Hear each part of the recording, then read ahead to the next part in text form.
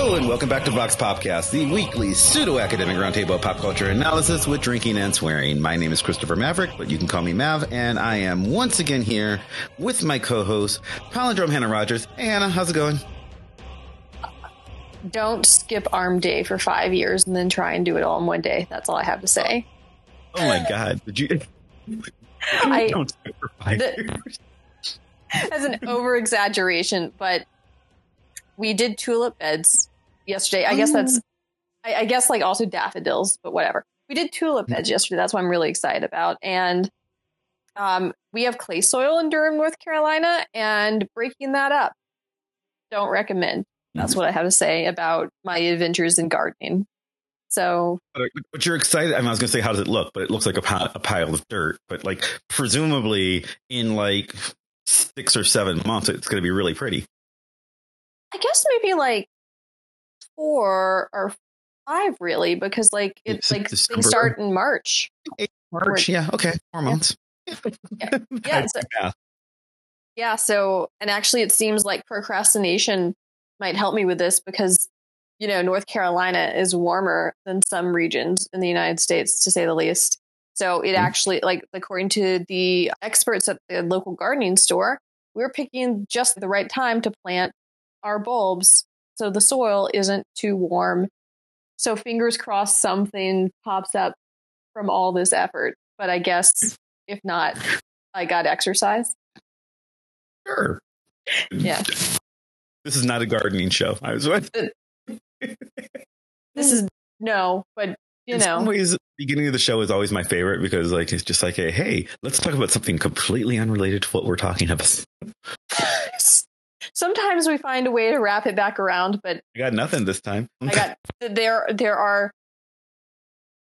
gave myself a gift, and it's Christmas time, and there are gifts at Christmas. That's all I got. You did an artisanal working the land kind of gift too, so which will be relevant. Oh, like a small town kind of Christmas. Yeah, small town Durham. Small town. I mean, people from New York think Durham's a small town, but no one else does. That's true. So, okay, if you listen to our show, you have heard for this. I believe this is the 5th year. So, for the last 5 years, we've done this show every Christmas time where we talk about a favorite pastime of mine and Hannah's. We talk about cheesy Christmas movies, the kinds that you see on a Lifetime or on a Hallmark channel. And we sort of review them, talk about our love for them.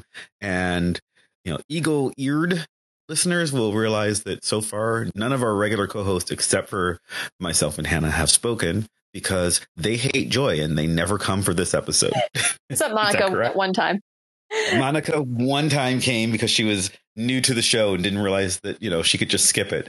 But I don't believe actually she considered coming this time, but she's in the middle of final papers for, you know, for her semester. And, you know, we basically said, no, you cannot use this as an excuse. You should go be academic. So maybe she'll be here next year, maybe because she'll be out of coursework by then. But we have guests. We have guests this time. And I guess I'll do them in order. I will first introduce Gwen Tarpox, who has been on this show before. Welcome back, Gwen. Well, welcome back, you two. Always happy to talk about Christmas movies.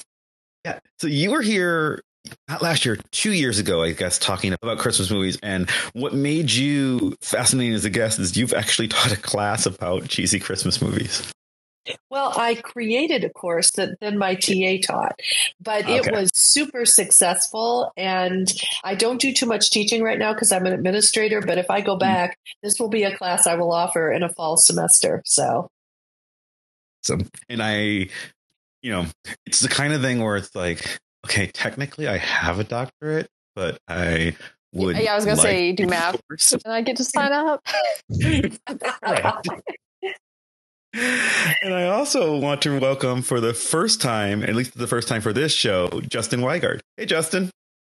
Hey, y'all. Happy to be here. And also, I also very much want to sit in on that class. I think it's like Hallmark. Hallmark of a great class is that a bunch of academics want to continue taking more coursework. Yes, people whose job it is to be professional nerds are like, oh, more school. Yes, please. Justin, you have something of a bit of expertise with cheesy Christmas movies as well? What? Very strong fandom. I've written about, my co-editor and I put out a edited collection on sci-fi original movies, so like telefilms, and then that got started because we were watching. Every week we would sit down on Wednesdays and watch one of the garage sale mysteries with Lori Loughlin. That was like our way of getting through our comprehensive exams. And so we ended up writing about those, and that kind of spawned our academic interest. But no, I just really like watching these movies every year, year in and a year out.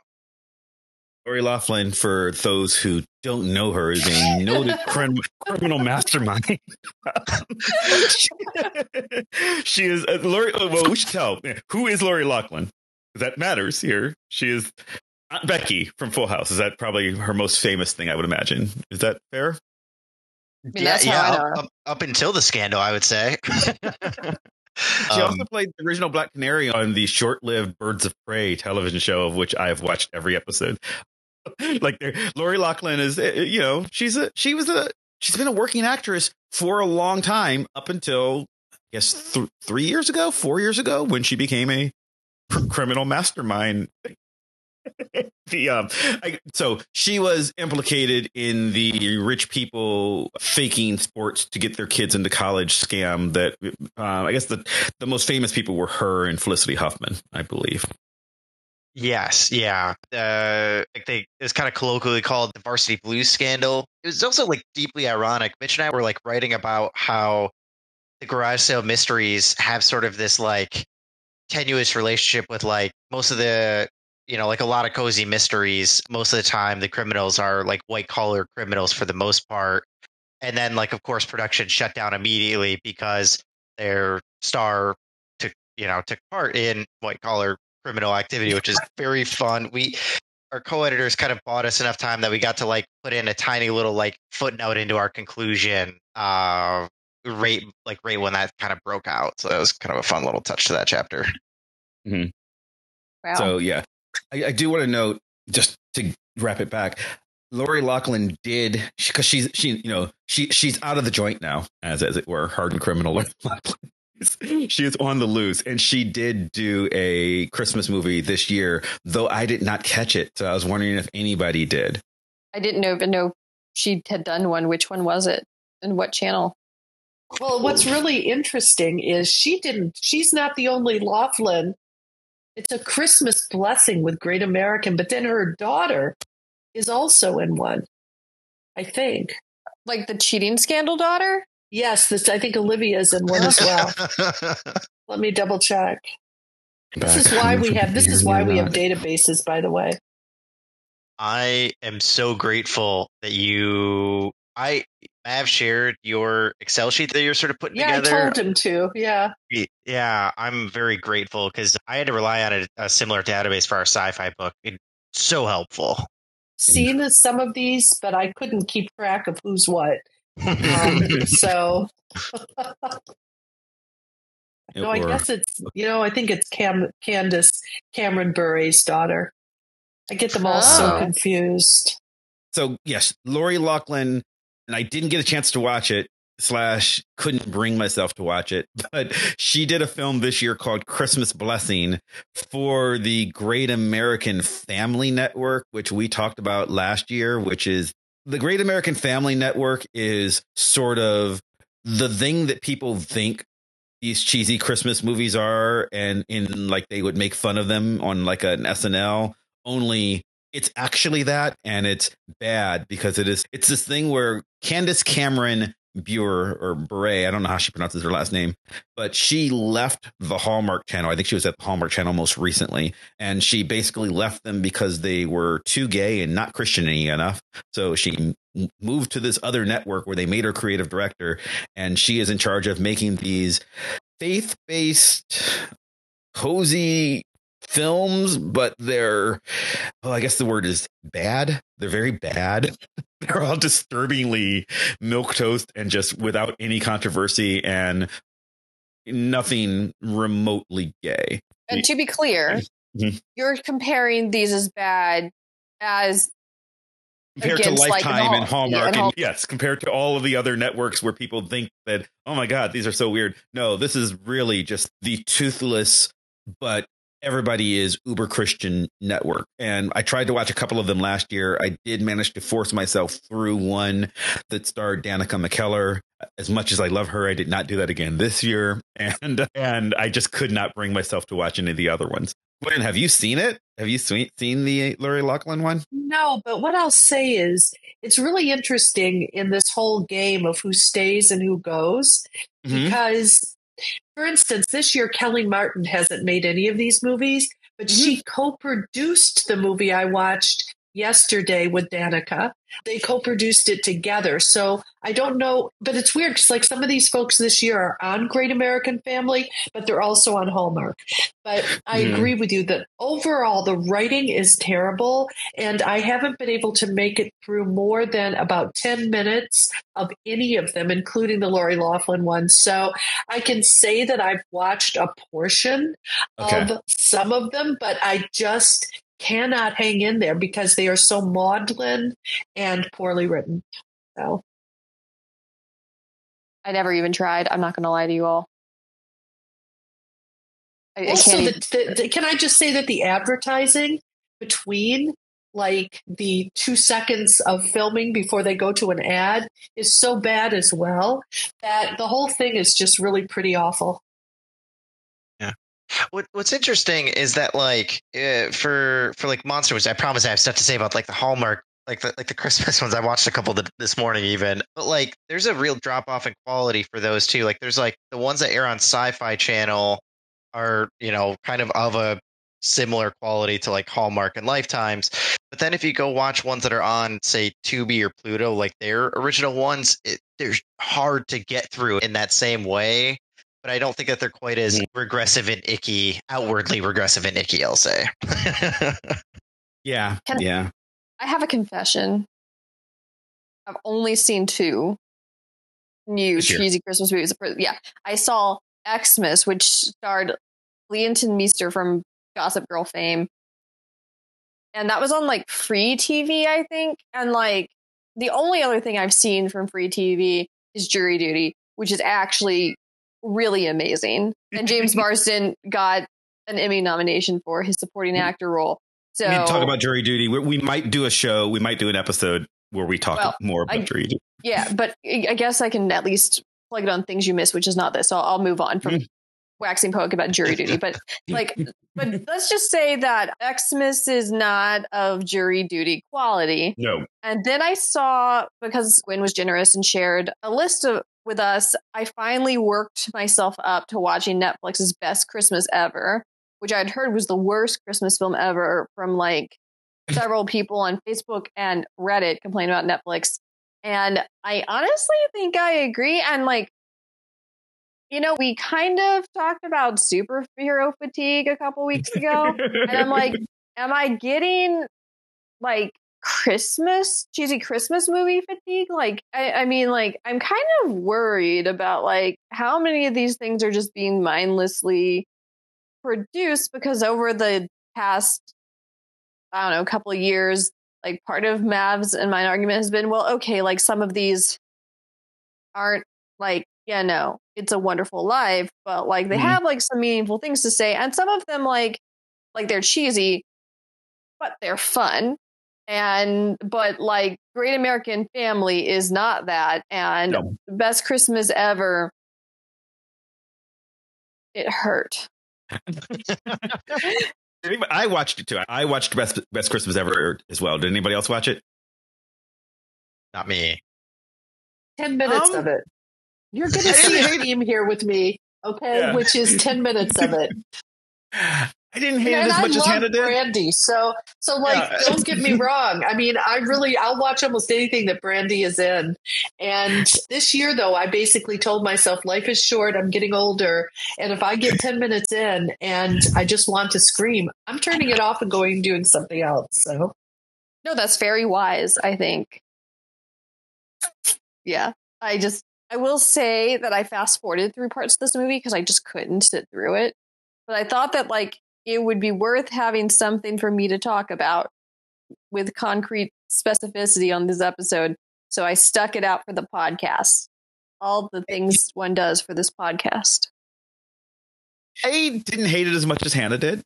It is not good. It is. Well, and Hannah, you finished it, so I wonder if you'll agree with my feeling is essentially it's basically 2, maybe even 2.5 movies just glued together. Just like there is the third act of this film is almost entirely unrelated to the first two. First two acts are a huge swing. I think that there was an interesting premise. I think that they had interesting things to say. And I think that there's so much tonal inconsistency between wanting to make this movie that sort of deconstructs Christmas movies versus wanting to make kind of a goof. I guess I would compare one thing they're going for is sort of the National Lampoon's Vacation style film, so, where they want to have this screwball family comedy. And they want to do it. It's just there were a lot of swings at a lot of things. And then, and it also needs to be a vehicle for Brandy to sing a couple of Christmas tunes because, that was the best part. Yeah, because it's Brandy. And like, if you got her, you're going to have her sing. There's a lot. There's just so much that happened in this film. And then they also want to just throw in like the tropes of Christmas movies that we've or the tropes of the modern Christmas movie. So you need to have this precocious kid. So they threw in 3 of them, and there's no, and it's like, why? Because they have to be there. And so like, they're all underserved. And then you get like 2/3 of the way through the movie. And then it just becomes an entirely different movie whereas the first movie is sort of about the crassness and capitalism of Christmas and how we're all sick of this. And then it just becomes this movie about friendship not halfway through, 2/3 of the way through. It's just green power friendship. It's a different movie now. I preferred that because it was so the first third of the movie, Heather Graham's character is portrayed as like the most unlikable person in the world with no redeeming qualities whatsoever. It's the first third of the movie is like meet the parents, but with like friendship. But one of the people, like Ben Stiller, like you root for him to some degree. Like you're like, oh no, Ben Stiller, stop. You're like walking into something you don't want to do. But Robert De Niro is like totally a jerk. And he's just trying to like impress his girlfriend's family. Like you understand.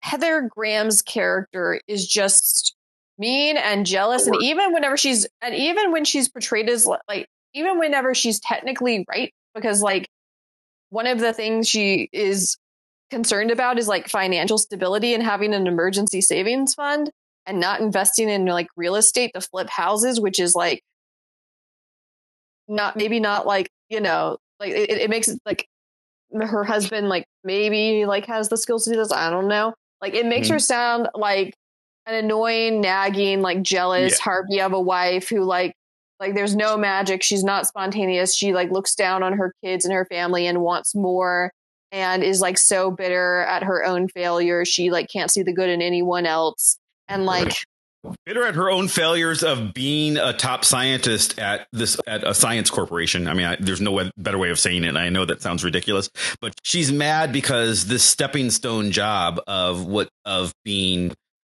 what one would presume is she's got a PhD and she's in product development for a company that she doesn't like because she's, not doing her own thing. She's working for a company. And then there's like this drama, And then like separate from Heather Graham, there's like this throwaway, like few lines about Africa that reminded me of like Trevor Noah's like one of the first couple of his appearances on the Daily Show, where he like skewered like the, let them know it's Christmas time song. And it was just like, oh, good, this trope is back. And then like, women hating each other, but actually not. And it's just not. And then there's like this whole thing about like, hey, let's point out that the Santa Claus myth can be harmful because, people talk about kids being naughty and nice, but like actually it's actually like if kids get gifts correspond to income. And also let's like talk about class differences, but not really. And then also let's have the mortgage rate that is so awful be portrayed as 4.4%. No one in America right now is like 4.4%. That's too high. I know like this is, a cheesy Christmas movie, but like I think I'm kind of annoyed about how the movie like kind of hints at like some things that are actually like serious things people experience, and then it just like is like, look, last differences in Christmas and how this thing is, and let's hand wave it away because of Christmas, and let's be really ridiculous, and also like let's have like women like not be financially responsible to make their husbands happy. And it's like, what is this anyway? We can stop talking about this movie, but it's a roller coaster. I'll give it that. The problem with it is it's got a lot of cringe humor where the joke is, oh my God, this is so uncomfortable, this horrible. So there's a point where I'm spoilers for this film that no one's going to watch. There's especially a point right now. There's a point where it is eventually determined that, oh, Heather Graham's actually doing the wrong thing, and everyone turns on her, and she's very sorry. And in doing that, she destroys this family heirloom dollhouse that Brandy's character has. It's not like she does it on purpose. She accidentally knocks over this family heirloom dollhouse that Brandy's character had spent months restoring for her husband and her daughter, and she destroys it. It just shatters. And then she's like, oh, I'm sorry, I've ruined Christmas. And it was like, yeah, you kind of did. And the reason you ruined Christmas was because you were jealous of your friend for being too successful. And then the friend took you in at Christmas time and has been nothing but nice to you. Yes, it is kind of rich people are annoying because Brandy's character is the upper class. Everything appears to be perfect for her, kind of.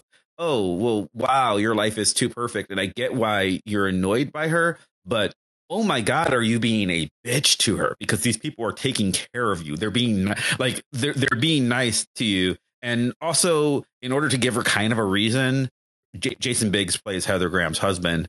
And I guess he and Brandy used to date in college. So now she's sort of jealous of Brandy because, oh, my God, you used to date my husband. But also, I kind of want to fuck your husband because your husband's super hot. And like there's so much going on that's just like it's impossible to like anybody. And then in the third act, Brandy and Heather Graham just make up and they move on, and they're instead trying to like save Christmas for everybody. It's a completely different movie. But like there's also like this really horrifying twist that's given like no emotional weight because it's Christmas and we have to move on. Yeah. Again, spoilers from there's a twist where suddenly you find out that Brandy, one of her kids, had died of presumably cancer, just the way it's, and so her life's not perfect after all. And so everybody gets better, and that's how much, and instead let's worry about the true meaning of Christmas now because it's family. Like it's Tiny so Tim weird. dies? What's wrong with these people? Off screen. Tiny Tim died off screen before the film started. Oh my God. So, yeah, it's a lot. I think Gwen might have had the right idea 10 minutes and out. I've watched a lot of train wrecks, and that sounds like it's up there. That's wild. It's weird. Hey, can I stitch this together, though, by taking us back to 1999? Because in 1999, Steve Martin made a movie called Bowfinger. I don't know if any of you has ever seen it. I'm familiar with Bowfinger. Okay. All right. So you know that the ingenue in that film is Heather Graham. Yes. And that the other male lead in the movie is Eddie Murphy. And Eddie Murphy stars in the other really big non-Hallmark or Lifetime Christmas movie that's come out this year, which is Candy Cane Lane. Mm-hmm. Mm-hmm. So somehow, somewhere, Steve Martin is sitting in his living room and he's miserable because it's like these two people who were comedic geniuses in his movie, like almost 3 decades ago now, are trotting out their Christmas wares, and they are apparently, I don't know, I haven't seen Eddie Murphy's movie. I don't know if anyone has heard about the press on it, but he actually also plays someone who is the head of a family and he's lost his job. And he goes all out to try and kind of save his ego, apparently, by like having this amazing Christmas display on the front yard type thing. So that's the kind of movie it is. I haven't heard great things about it. So, but I'm just sort of thinking of Steve Martin. So like, we think we're in pain. We don't even know these people. But like Steve Martin knows them, and imagine what he's going through.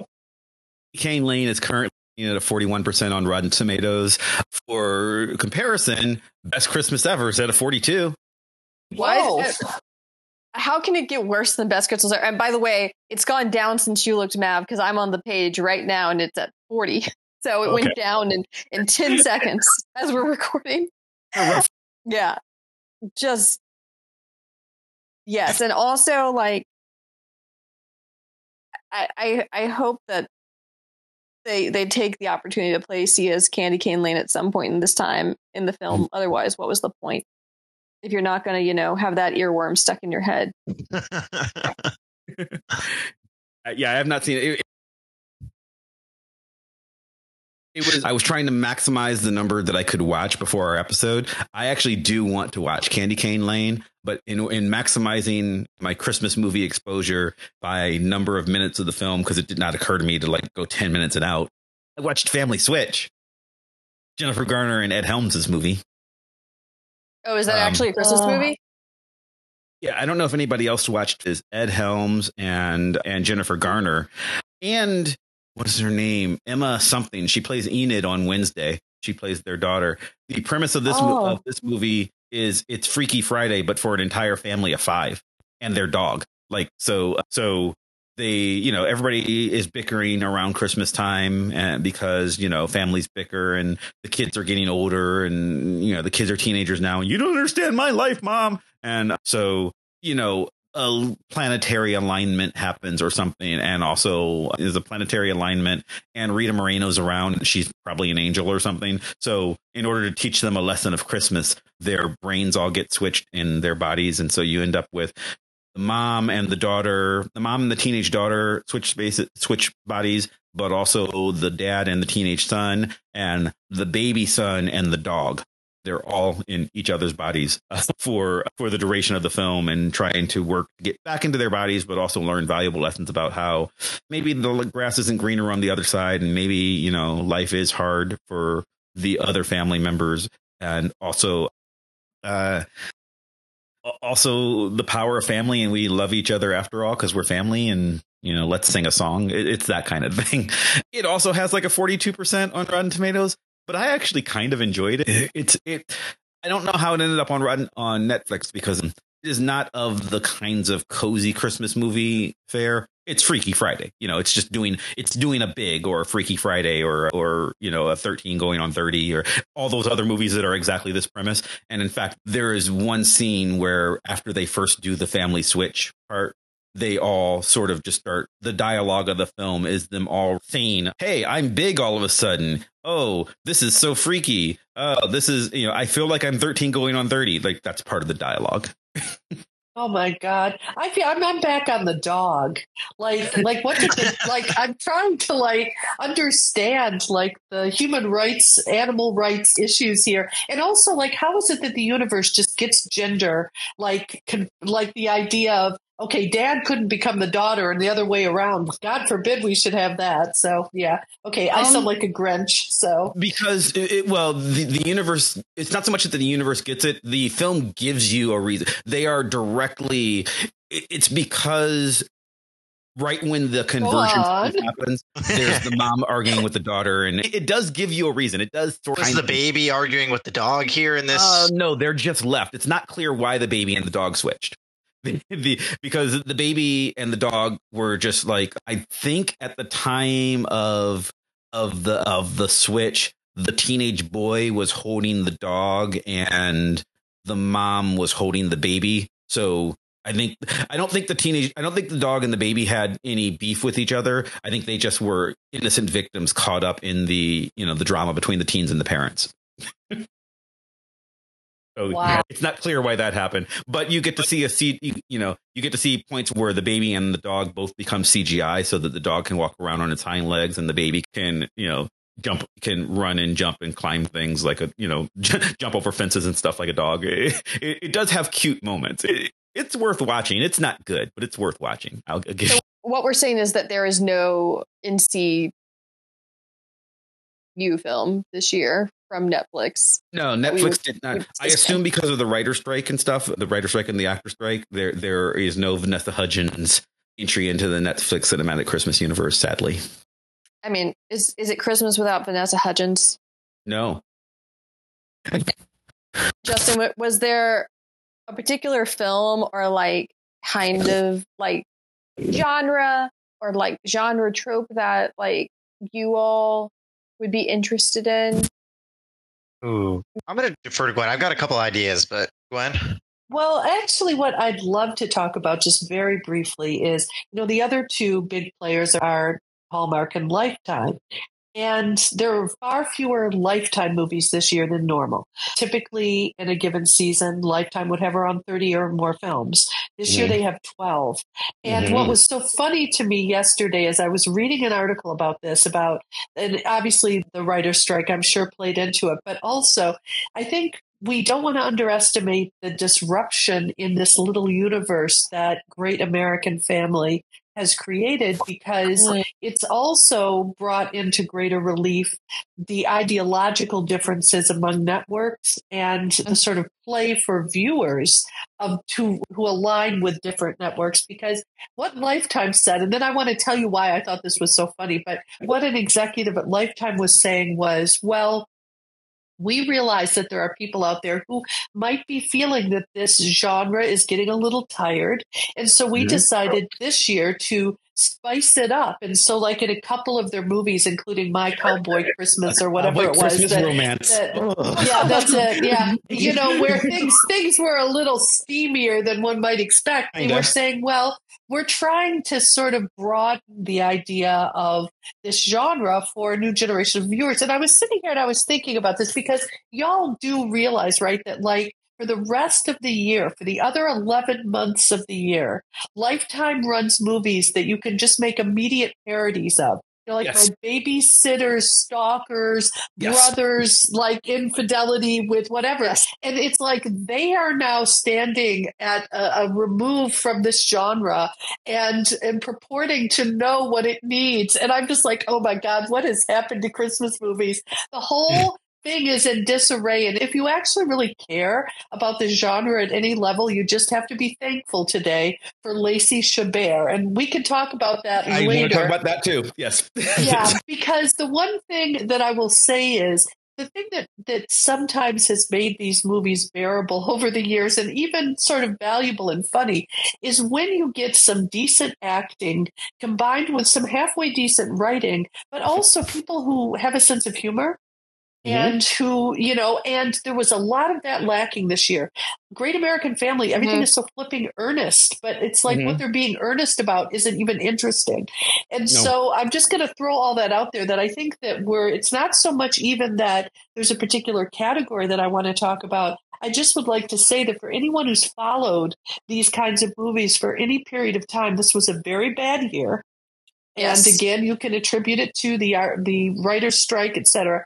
It was a very bad year, but also it was like a year where I think that by next year, we're going to see how a lot of this is played out, because I sense that Great American Family isn't getting the kind of viewership that they thought. And I think what will be really interesting is to ultimately, when it's all over, see who was successful and who wasn't, because Hallmark came out with 42 movies. Yeah, and they didn't mess around, know. And Great American Family did 20, I think. Yeah, 21, I think, and Netflix did 12. So, that's a fraction of last year. Lifetime, sorry. Yeah, Lifetime, yeah. And that's actually even a departure. And no Lindsay Lohan follow-up, which really broke my heart, because I thought actually that movie last year or 2 years ago was hysterical. I mean, it wasn't great, but at least it was Lindsay Lohan, being more like her true Freaky Friday self. But yeah, it's been a very vanilla year and nothing really super remarkable. There are a couple movies eventually I do want to talk about that I think were either trying and maybe didn't quite make it, but tried, or that actually were very good. But yeah, it's been a weird year. There was I will one. say, but real quick, I want to tell Gwen, and I think it was delayed because of the writer's strike. Because I think originally we were expecting it in 2023, but there will be a follow up to the Lindsay Lohan Falling for Christmas, but it's St. Patrick's Day called Iris Wish, and it's it began production in Ireland in like September in 2022. And so now there's going to be another Lindsay Lohan rom-com-y thing. And yeah, and actually the plot sounds kind of Freaky Friday-ish. It's when the love of her life gets engaged to her best friend, Maddie puts her feelings aside to be a bridesmaid in their wedding in Ireland. Days before the pair are set to marry, Maddie makes a spontaneous wish for true love, only to wake up as the bride-to-be. With her dream seeming to come true, Maddie soon realizes that her real soulmate is someone else entirely. Ooh. Also, Jane Seymour is in this. Is the someone else a gamekeeper, perhaps? I don't know, but I would enjoy that. That would be a fun thing. Yeah, so Lindsay Lohan will return to our screens next year, which is a lot closer than it seems. So yay. But yeah, we can go back to talking about Christmas. I saw two that I really like. One, I've got 10 minutes left of one that I have to, but I imagine I'm going to be fine with it because I've stuck with it all the way, but I had to stop watching in order to come record the show. But the Cowboy Christmas Romance, I was thoroughly enjoying. I mean, I've watched it. I want to make sure I watched it because it was the one getting the press, and I'm using scare quotes there because it's sort of this is a very small insular universe of, it's a niche where people care about this thing. But among people who care about this sort of thing, Cowboy Christmas Romance is getting the press because it's the one where it has a sex scene and it has, there's smudge in it. It's steamy. Is this like how the Eternals had sex in it? No, so much more. So, I mean, okay, by sex, what this means is sometimes people kiss, which they do in all these films, but sometimes you might kiss while the guy is shirtless and the girl is wearing a bra. Now, it's clear that they had sex after that, but you see nothing. It's like hey, are we going to do this? Yes, we're going to do this. They take off their shirts and you see them kiss and lay down, and then it's the next morning and they're waking up. Like, it's that. It's not at like, daytime soap level. It is the tamest. It's how you would shoot a sex scene if you were in a school play in high school, right? It's literally yes, you are to understand that sex happened in that scene. That said, movie's good. I mean, it's very much it's a cozy Christmas special, but it's the thing that the four of us love about cozy Christmas specials. They fired on all cylinders. There's a precocious kid who makes sense. There is a drama between, there's a big city gal and a small town boy, and they like each other, but there is drama. There is a class struggle that makes sense. And there are family issues that make sense and that are relatable. It's still a cozy Christmas movie. So if you're like looking at this, looking for Citizen Kane, it's not that, but it's fun. I enjoyed it. Yeah. Was that a Lifetime or was that a Hallmark movie? Sorry, go on. That it's Lifetime. Okay. Yeah, and the one thing that is really interesting, I think, about it is it's actually shot in the location where it takes place. And I just want to mention that because so many Christmas movies are shot either during the summer in Los Angeles, right? Or are shot in Canada and it's supposed to be New York City. This, I looked because I actually have a family connection to Tubac, Arizona, where this film is set. So when I saw that it was set in Tubac, Arizona, I'm like, oh yeah, right. It's going to be Vancouver or downtown Los Angeles in the distance. And no, it actually was in Tubac, Arizona, where my family has gone and visited. So there you go. It's real. Cool. Oh, that's fascinating.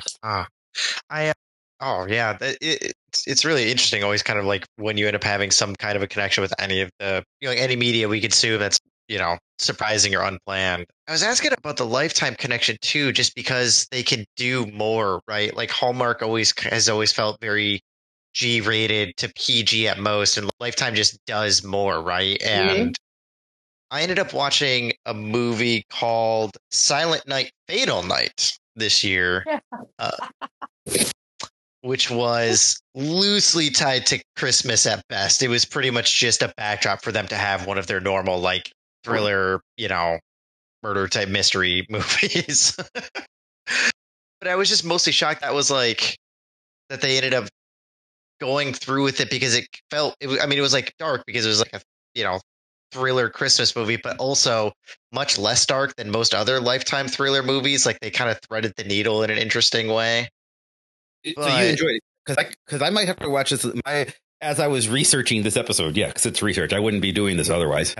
But my wife came in and she said they need to have more. They need to have more. Murder and dead, because we watch a lot of Lifetime, or she watches a lot of Lifetime, and I wander through the room because she actually really enjoys the Lifetime murder mystery type formula. And so she was saying there should be more of that. And she's disturbed by the fact that, for the month of late November through December, Lifetime, this network that she loves, becomes focused at these, girly rom-coms that she hates that I love. Right. So you're saying this is more in the vein of what the other 11 months of the year viewer of Lifetime is actually getting, the, hey, don't murder my daughter and, sleep with my husband kind of movie. Oh, yeah. It is very much like the central premise is basically that there's a young woman who is a prolific and successful mystery author. She wants to be done writing her mystery series. Her literary agent kidnaps her and then traps her in a house, like Misery style. And then like bodies pile up from there. So it's very much like a Lifetime movie. The Christmas connection is just that he needs her to write a new mystery novel by Christmas, basically. That's it. And he couldn't ask ChatGPT to do it. He had to lock her in a house. What's wrong with Lifetime? There's also some really weird technology things too, where for the most part, technology doesn't work except for his cell phone. It's super strange. The male lead, I gotta pull up his name really quick. Michael Polkamp is actually pretty terrifying. Like, if Lifetime did a remake of The Stepfather, he'd be a perfect fit for it. Kind of turns that creepy factor on a dime.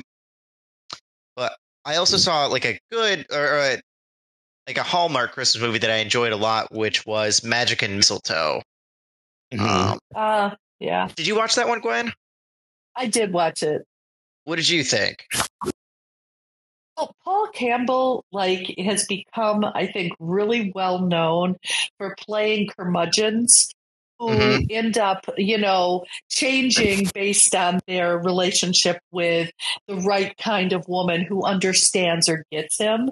And it also has that prodigal son comes home aspect of the movie that Maverick was talking about before. And so, yeah, I mean, I think that at least it hit a lot of bells and whistles for what you'd expect. And I think Paul Campbell did a pretty good job. I mean, it was an interesting exploration too, I think, of what happens when you take parts of your own life and weave them into what is essentially a fantasy series. So I thought it was interesting. You know what's funny? I didn't love Paul in it. I thought he was fine. I really liked Lindy Greenwood as the female lead. I thought that the writers gave her really good material to work with. There's some scenes, especially early on, where she's sort of, it's clear that she's a veteran actress who's been in she's in Sleepy Hollow and she was in The Expanse, and so she kind of just came off very natural. And I thought she sort of sold scenes really well, and he kind of just felt wooden, which again comes from playing a curmudgeonly guy, but also it just didn't. She felt like she was giving it a lot more. There was she put more of herself in. I don't know. I thought it was fun, and then I kind of like you do with some of those movies, is phased out a little bit, maybe in the back half a little bit. But I enjoyed it overall. I thought it was fun. I agree with the prodigal son kind of returning home, but they also forced some outbursts from him, and they all happen to take place in his childhood family home. And so I always felt a little on edge, when they came back to the home. I was like, oh, something weird might happen. We're gonna get some a drama spike for a minute. I'm gonna have to check that one out. The other Lifetime one I watched was Christmas Plus One, which was fine. I mean, it was so typically these last few years, I've greatly preferred the Netflix films to the Lifetime films or the Hallmark films. And Christmas Plus One was inoffensive. It was what I expect out of a Lifetime Hallmark movie. This one was Lifetime, but it's what I expect out of one of these films. It is, again, big city gal trying to, or actually in this case, it's a little different in that they're both city folk. She's from Pittsburgh. He's from New York City. And it's more that she loves Christmas and he hates Christmas because he misses his family, and then they learn to love each other, and there's a misunderstanding. It's fine. It's like it is kind of my problem with it is no matter what, you don't want to invite someone to your sister's wedding that you met this week. Like the premise of the film is she's trapped between two guys, both of whom she met this week. And which one would be the perfect date to her sister's wedding? And the answer is maybe go solo. Like I mean, I get that, you don't, but yeah, maybe you don't want to invite someone to the wedding that you met on the way here, which is totally what happens. Or Mav, you cause an even bigger trauma by inviting both of them and coming as a threesome, which would be a Hallmark movie I would actually watch, or Lifetime or whatever. I would love that. I would love that if there were a film that like sort of so she is trapped between the guy who likes all the same things as her and then the guy who challenges her because he likes different things. I would love if there were a Lifetime or Hallmark movie that sort of embraced polyamory as a possible solution without judging. I mean, there's no like they're getting into this point where they're trying to embrace queerness, so why not, right? Why not do a hey, Christmas is for all kinds of people and everybody can have things, and you don't have to. There is no one true person. Families are come in all shapes and forms, which would be I'd be amazed if that doesn't happen soon. Just because, especially with probably Lifetime is like making their definite move to like try and expand their audience in a way that I will say though, in previous shows, one thing we've talked about is how aggressively heterosexual many of these films, and especially network, are. Like there have been like. I think I can count on one hand the queer holiday films in recent years that have gotten, I'm not saying that there are not others that have gotten attention, from people beyond us who in normal years consume, I don't know, like 30 of these things. Mm-hmm. I want to make sure we talk a little bit, Gwen, you mentioned it briefly, or her briefly, about the Lacey Chabert of it all, because I have not seen any of her films this year yet because I was holding off. There's one that I want to see that has premiered, but it's not airing on Hallmark streaming yet. Like you have to like catch it at the right time. I want to see the one with Scott Wolf. And for listeners, so have you seen it or no? A Scottish Christmas. Yes, I've absolutely seen it. I want to see it. And for listeners who don't know who these people are, Lacey is probably most famous for being in Mean Girls. She played Gretchen. But when she was younger, she was on a TV show called Party of Five, where she was the youngest daughter. And it's a dramedy on Fox. And her older brother was played by Scott Wolf, who most recently starred as the father on Nancy Drew, but he's done lots of stuff.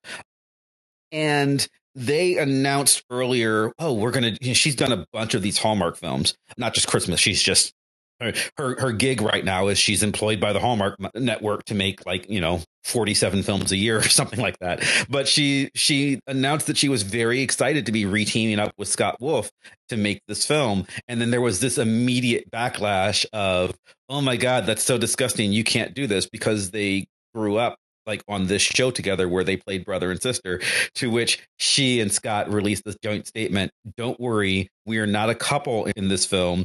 We are playing a brother and sister. And I believe Lacey's statement was, no one wants to see Claudia and Bailey kiss less than me. Like, she's like, no. And she was basically like, no.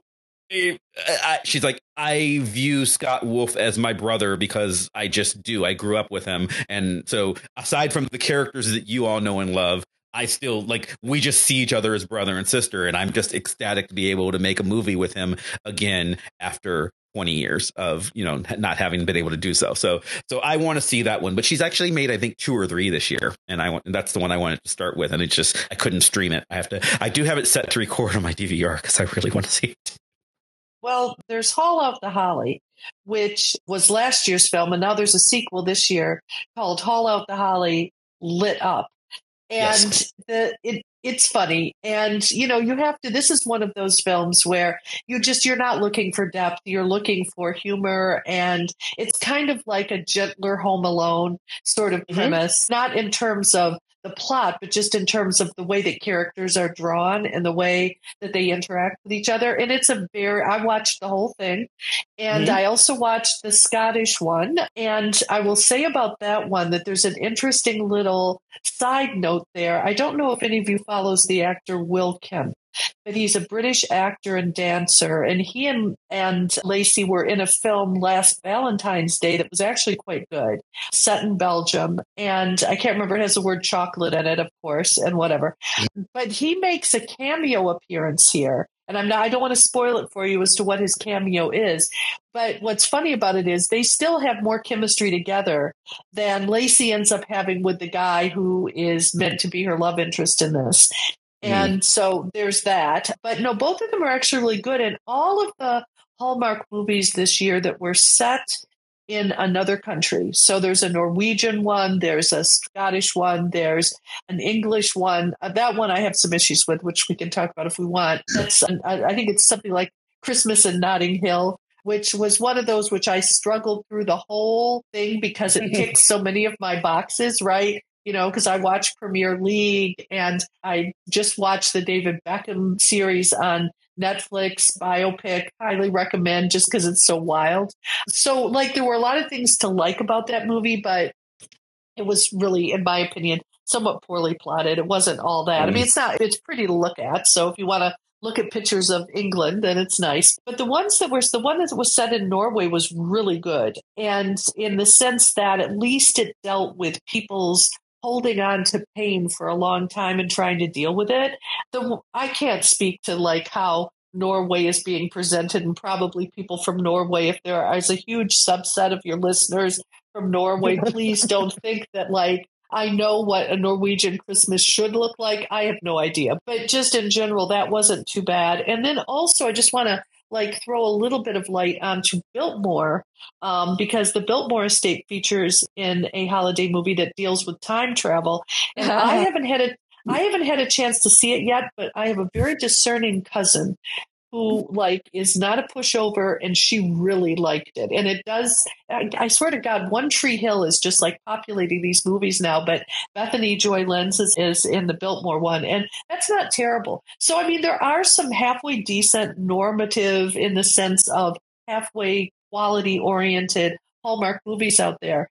But again, this has not been a banner year. So just if someone's listening to this because they really love holiday movies, just prepare yourself to diminish your expectations a little bit. But Lacey has been a beacon of joy and amongst some, otherwise not so awesome things. She's a really good actress, and she knows the movies that she's in. She's not over swinging. She's not oh, this is my big break. She's had her big break. She had a hit TV show. She had a really big movie, Mean Girls, and she's done other stuff. But I think she appears to just be content to be a working actress, making these small films that, one very particular subset loves. And she's working within the genre, but also trying to be interesting and trying to be a good actress. And I kind of appreciate it, I guess. Justin, I'm curious, what interests you about these films, either in general or this crop this year, if for better or for worse? Yeah, that's something I was talking to a pal of mine about one thing I keep coming back to is that these movies are predictable, right? Like you kind of go in knowing, like you go in with the expectation that you're going to feel warm, or at the very least that like, the movie is going to try and make you feel warm and sort of like smile and chuckle and groan at some like, some laughably bad jokes here and there, right? And so I ended up choosing The Magic and Mistletoe kind of on a whim. I was just sort of like flipping through, I think we're watching on Peacock. We're flipping through the streaming services, and I just kind of I was like reading through the summary. I was like, oh, this looks like pretty good. Like this looks serviceable. And it kind of just checked off whatever random invisible check boxes I had. I don't know if it was just that it was like kind of cute, looked like fun cast, and looked relatively inoffensive, right? Like that's also kind of how I was viewing it in some ways too. And also in some ways I sort of look at them as like a little bit of filler in between some of like the holiday classics that I look forward to and sort of like really set aside time for, It's a Wonderful Life and stuff like that. You mean like classic. Yeah. Exactly, right. And the other thing is that they're ones that I know I can generally sort of like rope my family into watching. Maybe, okay, almost assuredly not. I probably can't get like all my family members to sign on to watch Silent Night, Fatal Night. My mom would be all about it, to be clear. She's a big Lifetime fan. She'd be all about it. But like I would just sort of, I realized like, oh, I had a little bit too much saccharin. I think I want something a little bit like darker, but still like in that same wheelhouse, in the same way that like I like watching Black Christmas for similar reasons, right? Or like in the same way that Nightmare Before Christmas is something that folks watch this time of year. Like sometimes like you get that saccharin, that like good feeling. You also, too much of a good thing or too much of like that safe feeling, you kind of want to balance it out here and there. And I'm wondering about that too much. Like I was, at the top of the episode, like, ooh, do I have fatigue, or is this just a really bad year? I mean, maybe it's a little bit of both. But I do want, and Gwen, you talked about, like what will be the consequences of like the output this year, and like how different networks are choosing to go, and like Great American Family not being like a success. Like how many cheesy Christmas movies can one network, or even this conglomeration of networks that like invest in them, make before it's too much? And I also am wondering about like the rewatchability of some of these things. Like what networks are like hoping you rewatch, and like what networks are hoping you watch one time, consume, and the whole point is just putting out more and more like content, right? Like Netflix, I feel like really wants me to rewatch The Princess Switch every year. It like shows it to me. Now, to be fair, I think at this point it knows that Vanessa Hudgens. You will rewatch it, yes. Christmas, I will. Night Before Christmas, top tier film. Like pun alone, amazing. But like, I think that Netflix has always like kind of our streaming services kind of have, and now it's less true because of the dumping of the Disney Plus and the Max. Like it's like you can just rewatch anything anytime. But like Hallmark, like they make so many of these. Like, do they ever like re-show like old ones? Like, oh yeah, actually, they do. Yeah. I love how Mav and I were so earnest about that at the same time. Go ahead, Gwen. Yes. Well, I was just going to say also, I watch these on Friendly, which is a streaming service where you can get all of the like Hallmark channels plus Lifetime. And so you not only have them going 24 hours a day on all of these channels, but also you can record them or you can ask for suggestions. So, you can go back and watch, you can curate your experience pretty much, which actually for this year, I think would be a really good idea. I would be curating it. Also, I do want to say one other thing. We're sort of in the middle of December right now. A lot of the best films may be coming. It's possible that these services have kept their best films for last because they know that for some people, they have lives where they're not academics who have side interests in popular culture or are totally working in popular culture. And they may not have time to watch a lot of these movies until about now. So it'll be very interesting to see the quality of the movies that debut tonight, that have debuted this weekend, and that will go for the next week or so, because maybe the quality will uptick a little. But if I were just based on what I've seen so far, yeah, Hannah, I have to agree. Like, this has not been a year where I would, there are only a handful of films I would rewatch willingly. And by the way, I've asked this question about, like, do people rewatch Hallmark films? And I know they do, because from the library, I've gotten the Hallmark film Love on Iceland on DVD and watched it at home for the lulz. And I do not regret that decision. That was a 2020 Hallmark film. But yeah, but like I am like, I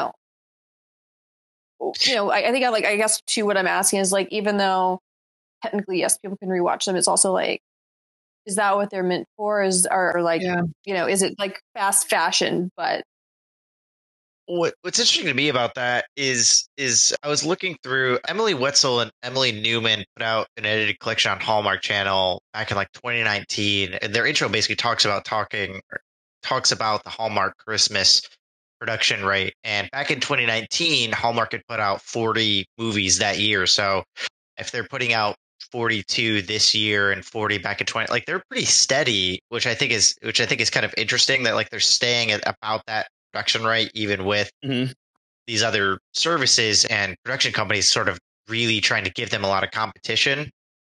And I think too that they have a better handle on it than some of the other genre shows. Like, I keep talking about like Sci-Fi Channel, because they're like another, genre machine, but they were doing something similar where they were putting out like 30 or 40 of their original sci-fi monster movies a year. And they basically oversaturated after Sharknado, and they only make 1 or 2 a year now. They've figured out other ways to generate revenue and content. Whereas I think Hallmark and Lifetime and these, they found a good way to capitalize on that by really sort of like fine tuning that formula, whether it's changing the space to international locations or adding in one additional genre flair, right? Like the Night in Christmas or the cowboy one, or, any different sort of riff on like the magical Christmas element in different ways, or even like, Santa Family Connection, right? I think that they've found those. And I think because people end up being in the mood for these come December or like late November, yeah, they both have like a pool of rewatchability, as well as like, oh, we got to catch the next one. We got to catch the new Lacey Chabert one, right? So I guess we've, like, as usual, resolved nothing. Yeah, I am sad that there aren't as many this year, but also, like, if I could recommend one, I really do recommend A Cowboy Romance Christmas. That one I very much enjoyed, and I think that if you like a sappy rom-com of the type that these movies should classically be, it is a very well done one. I can't speak to the Scottish Christmas one, but I'm looking forward to that one because I enjoy the actors who are in it. So Gwen knows it better than I do, but I'm hoping it would be good. Everything else, this is not the year where I feel like I can just sort of recommend to people and be like, no, there's something there. There's something, where, like, Hannah and I have done this even recently. We will podcast time travel either this week or next week or the week after. Sometime in the near future, we will be on the Protagonist podcast talking about, our perennial favorite, Christmas on the Square. And with that, I always felt like, hey, this is a chaotic, crazy fever dream of a movie, but I can tell people to watch it because I can say you will not be bored. And most of the ones this year, I can't say that about. Like, I can, even the one I enjoyed, I can only say, you're only no one's going to be turned by A Cowboy Christmas Romance. Nobody's going to be like, oh, there's actually something here. A Cowboy Christmas Romance is the film for people who like this sort of thing and want to see a very good example, as opposed to, previous years. Netflix, if you're listening, back up a truckload of money to Vanessa Hudgens' house. She really cares about the Princess Switch movies. Or we've been waiting for the Night Before Christmas Princess Switch crossover. Absolutely. What are you doing? There's going to be, I assume there's going to be, an end game style crossover that is going to happen in that world that would have happened already if not for writers and actor strikes. So, please, Christmas 2024, we need to see this. I need to see, the all Vanessa Hudgens Christmas movie where she plays every part, male and female. Just want to put her in every role. That's fine. She can pull it off. I think so. Anyway, Gwen and Justin, thank you guys for coming and doing it. This was fun. It's always good to have someone to talk about these films with. So it's not just me and Hannah. We didn't have to have our family come on this time. That's true. Well, it was my pleasure. It's always fun to talk about these movies. So. Yeah, truly. Thanks, y'all, for having me on. This is awesome, and I can't wait for next year. I'm going to be eagerly awaiting next year's episode. when you have come back, and come back and talk to us about what's going on with the Sci-Fi Channel, because that sounds fascinating. Yeah, I'd be happy to. Really, the next year's episode should just be all about whether that Vanessa Hudgens crossover happens or not. Please, morning, fingers crossed. Please, I want this so bad. Santa, our only wish this year. Justin, as long as I don't have to be either a baby or dog. Oh God. Okay, so I will recommend. I think the three of you will appreciate Family Switch. It is not good, but I think you will appreciate it more so than you probably appreciated Best Christmas Ever, which, but I do recommend that you guys at least try Family Switch, but it's not good. Probably Christmas Romance. I'm telling you, that's where it's at. Justin, anything you want to plug this time? Yeah. So if folks are keen, I have an article coming out on the Jurassic Park film franchise's games. You just said come some back magic words that are going to get you this. invited to another episode. Yes. Yeah. There's a special issue of an international film academic journal called Synergy, Cinergie. It's going to be all dedicated to like a 30th anniversary special, basically. And I was very generously invited to write about the Jurassic Park game. So I have a piece out and that I'm really excited about. I tried to write it pretty user friendly, pretty conversationally. And I talked about all of these really weird and strange Jurassic Park game products, like really funny and interesting Japanese comic adventure RPG that came out in 1992. And I talk about a whole bunch of good stuff. So I'm excited about that piece. If you like dinosaurs and games, that should be coming out in the next month or two, early 2024, late 2023. Yeah. Turns out I know a woman who does love Jurassic Park and games. Hannah, do you know anybody like that? I selfishly just need to ask, do you also talk about things that are kind of veiled Jurassic Park but not official, like Dinosaur Island? I mentioned Dinosaur Island and Escape from Dino Island, which is a really wonderful indie RPG. I mentioned them in the intro, and I was going to the expanded B version of this paper was weaving a lot more into that. But as I started researching it, there are so many weird Jurassic Park games. That's a whole nother thing I want to write and talk about. Yeah. And there's a new Jurassic Park game that just got announced, a survival. So more. Yeah, it's a juggernaut. So that's my only major plug. Like I said, I know a woman who could it be? Look for an episode in your future about Jurassic Park games is what I think we're saying here. But Gwen, what about you? Anything you'd like to plug? Well, if you're interested in artificial intelligence at all, I am interviewed on Science Friday. The episode came out last month, and you can find it on their website. And I'm talking about the way that universities are responding to generative AI. So I know it's not nearly as exciting as Jurassic Park, but who knows, down the road, it might be just as consequential in terms of how we live our lives. So I have that going on. So, I mean, I think that Jurassic Park and AI speak to, and how universities are handling AI speak to each other. So the AI is the dinosaur. There you go. I'm actually totally teaching agree, class on this Yeah, we will talk when Mike come back and talk about that too, because I actually am teaching a class that deals with that heavily next semester, as well as, it is an ongoing topic at every university, but in particular mine, since as I've mentioned before, I work specifically in a program, digital narrative and interactive design, which at the University of Pittsburgh, where we are specifically dealing with the intersection between English lit and computer science. That's my actual job these days. So yeah, I find that interesting, and we'll have to talk about that again soon. Right. In the meantime, Palindrome Hannah.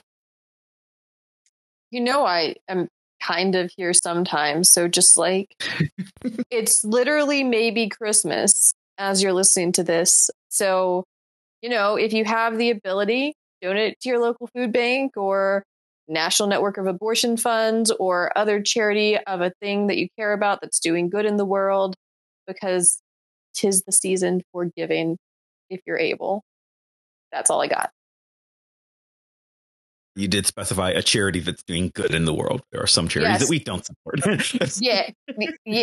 Yes. And as always, you can follow me on Twitter or Instagram or Facebook or Blue Sky or I don't know, Mastodon, all the places, always at Chris Maverick. You can follow the show. Some of those places, we're on Facebook and Twitter and Blue Sky at Vox Popcast. You can follow the show's blog at www.voxpopcast.com, where we post about whatever we're going to be talking about next week, except for I don't think we're going to do this. This week, we've got a bunch of random, we're at that end game of the year point where our next several shows are devoted to topics that we've already sort of pre-planned. We've got our year-end show coming up. We've got our box office show coming up. We've got our exciting 300th episode anniversary show coming up, and I don't know what that is. So if you've got a thought at what we should talk about on our 300th anniversary, go and comment on our blog. Tell us what you think. Tell us what you think of this show or any other show or topics that you want to see or what we should talk about for our 300th anniversary. That would be useful for us and make our lives a lot easier. If you enjoy the show, and we certainly hope you do, then please subscribe to us on iTunes or Spotify or Pandora or wherever the hell you get podcasts from. And do us a favor, leave us a 5-star review. If you leave us a 5-star review, especially on iTunes, Apple Podcast, or Spotify, that gooses the algorithm, makes us more popular, and really helps us out. Plus, they're just fun to read, especially so if you don't just leave 5 stars, but if you write something about how you enjoy the show, that's really helpful. I would like to thank Maximilian of Thoughtform Music for epic theme song, building ever so more epically and playing us out. I'd once again like to thank Gwen and Justin for joining us. I'd like to thank you for listening, and we'll see you next time. Bye. Bye.